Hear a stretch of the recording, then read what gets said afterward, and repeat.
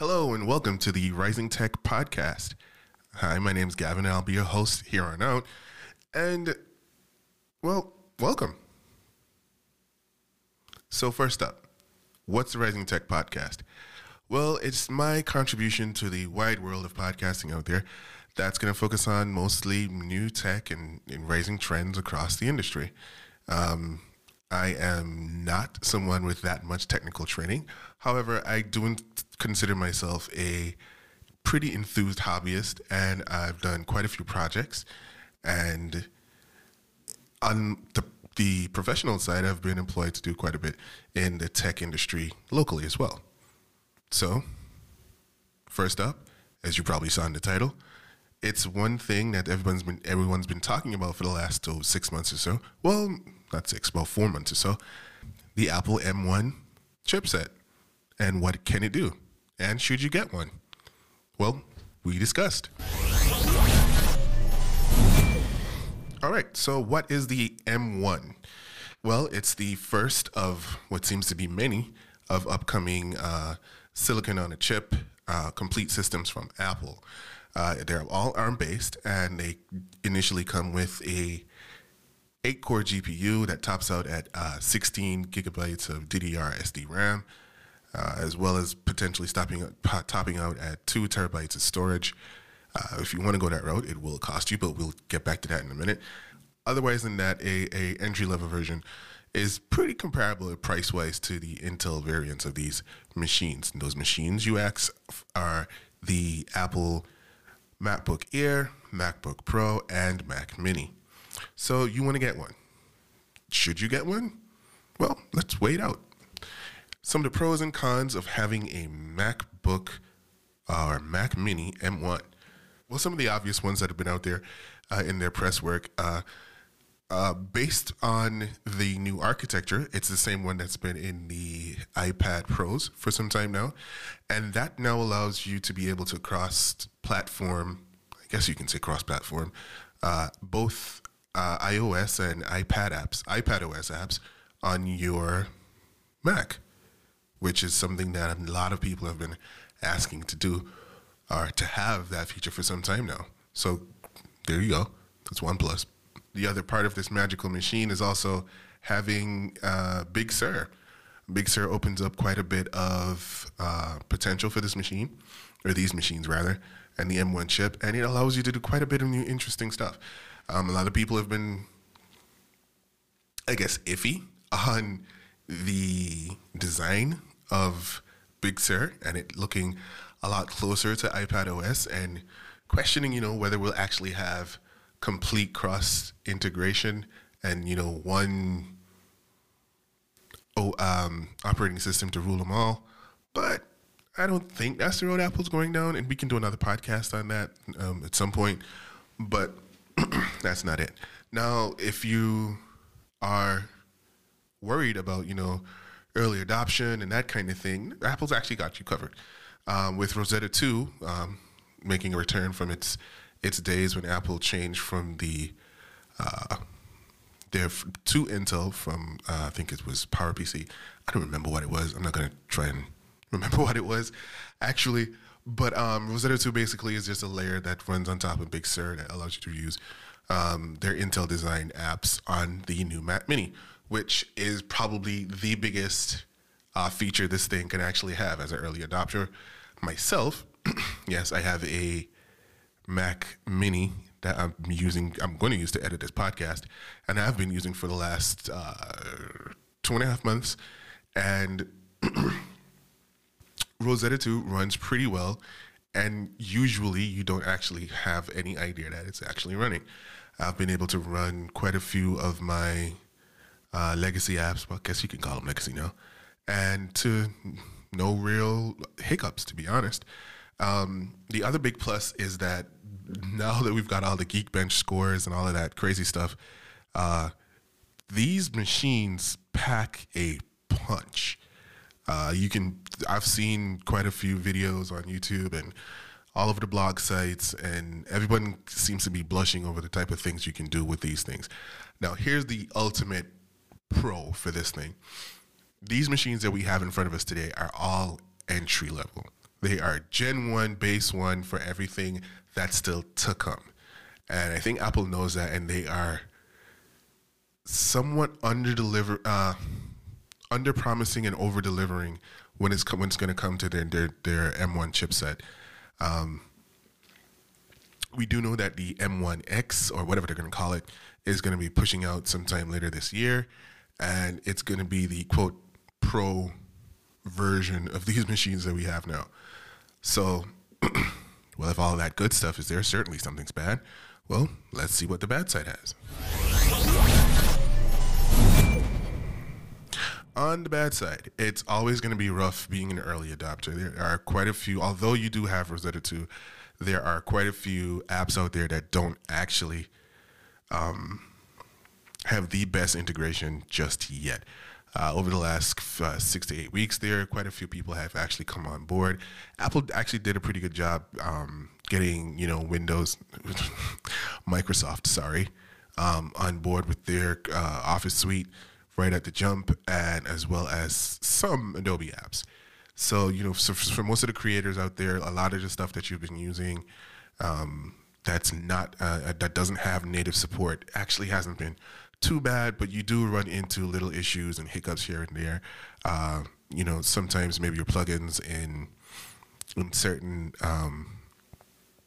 creative apps won't work because they haven't been updated yet or they're just not supported. You will run into that kind of stuff. Here's the biggest flaw, I think, with these systems, though. For everything except the Mac Mini, 2 USB-C ports is not enough. And I don't know when Apple will finally decide. And, well, based on reports we've got coming in, actually, they seem to be reverting back to not just using USB-C ports, but it's just not enough I/O. The only hit I can give the Mac Mini on I/O is the just having support for 2 screens. Here's the thing, though. I don't really care. I don't use more than 2 screens at a time. And if I do, that third screen is probably my iPad Pro. So I don't really care for it too much. However, you can't go wrong with adding more I/O, especially in these scenarios with the Mac Mini and even the MacBook Airs and MacBook Pros. I understand, keeping the form factor, as well as these machines weren't really designed to, change the game, as it were. More so a sort of a test run of, hey, this is what's coming, get yourself acquainted with it. So when we do decide to change the form factor and bring in new things into what we're doing, you won't really be too surprised. So that said, the only other real downside or hit so far that I've run into in my ownership of my M1 Mac has been the well-documented on YouTube Bluetooth device issues. My mouse, I'm running a Logitech M705, kind of lower end of the spectrum when it comes to mice, whatever you want to call it, mouses, whatever. And I have had some issues, skipping, lags. In recent times, I think the last update that they came out with was pretty good, and it was enough to make it a little bit more bearable. I'm also using a generic Anker Bluetooth keyboard, slim Bluetooth keyboard, and yeah, initially I had some problems trying to get all of this stuff to work properly without lag and skips and sticking. But in recent days, after the last update that I installed on my Mac Mini, it's been pretty okay. I really can't complain that much anyway. It could always be, actually it can be better. However, it's a lot more stable than what we were when we started. And then, like I said before, the final thing to think about really with these things is this even worth getting right now? Because we do know that there are more powerful versions of the M1 coming out. So with all that said, it kind of boils down to, what are you going to use it for? And honestly, price point. what you're going to use it for. I don't consider myself a creative, but I do have creative tendencies. After all, I'm doing a podcast right now. But for everything that I've been able to throw at this thing, OBS, my Stream Deck, my Rodecaster, Zoom calls, hooking up my cameras, my Blackmagic ATEM Mini Pro. I love that thing. It's handled it without much of a fight. I've been able to do everything that I wanted to do on this machine, from editing 4K and RAW files to chopping up sound clips for the multiple podcasts that I produce, and I'm pretty happy with it. Now, having the option to get something more powerful, would I?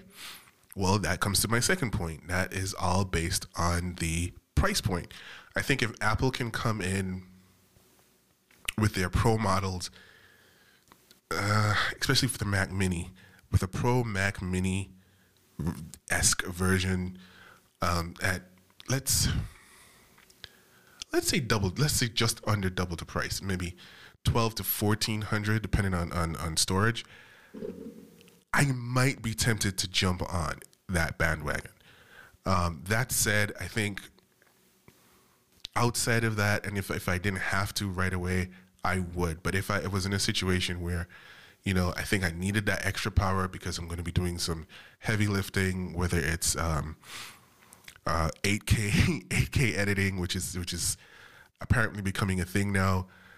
Yeah, I would think about jumping on to an M1X or whatever it's going to be called type chip, or the second gen M1 chips. But at the same time, I don't think we've actually seen the high end of what these early M1 chips can do. With everything that we've been doing and everyone's been doing online, I think it's really, really, really kind of still too early to figure it out just yet. We've seen people pushing these things to pretty far, and they've been handling pretty well. I don't think I've ever heard my fan turn on for my Mac Mini, and that's saying something with the types. Like right now, I've got Safari, I've got my mail open, I've got my WhatsApp desktop client. I'm editing the thumbnail for this in Photoshop. I also have Audition open. I've also got LumaFusion open.